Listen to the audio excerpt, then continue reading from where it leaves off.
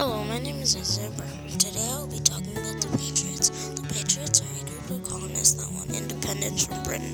Britain is taxing the colonists and giving them laws that none of the colonists like or want, like the colonists have to pay a tax on paper, tea, and other sweets, hats, iron goods, glass, paint, the use of pen name, playing dice or cards, calendars, and almanacs, and pimentos. A tiny red pepper that has mild heat and is a tiny bit sweet.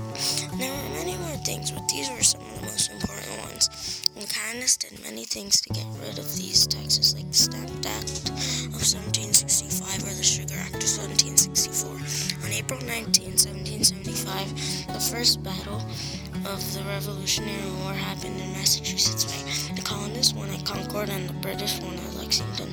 That's where it all started. Hope you like it. Bye.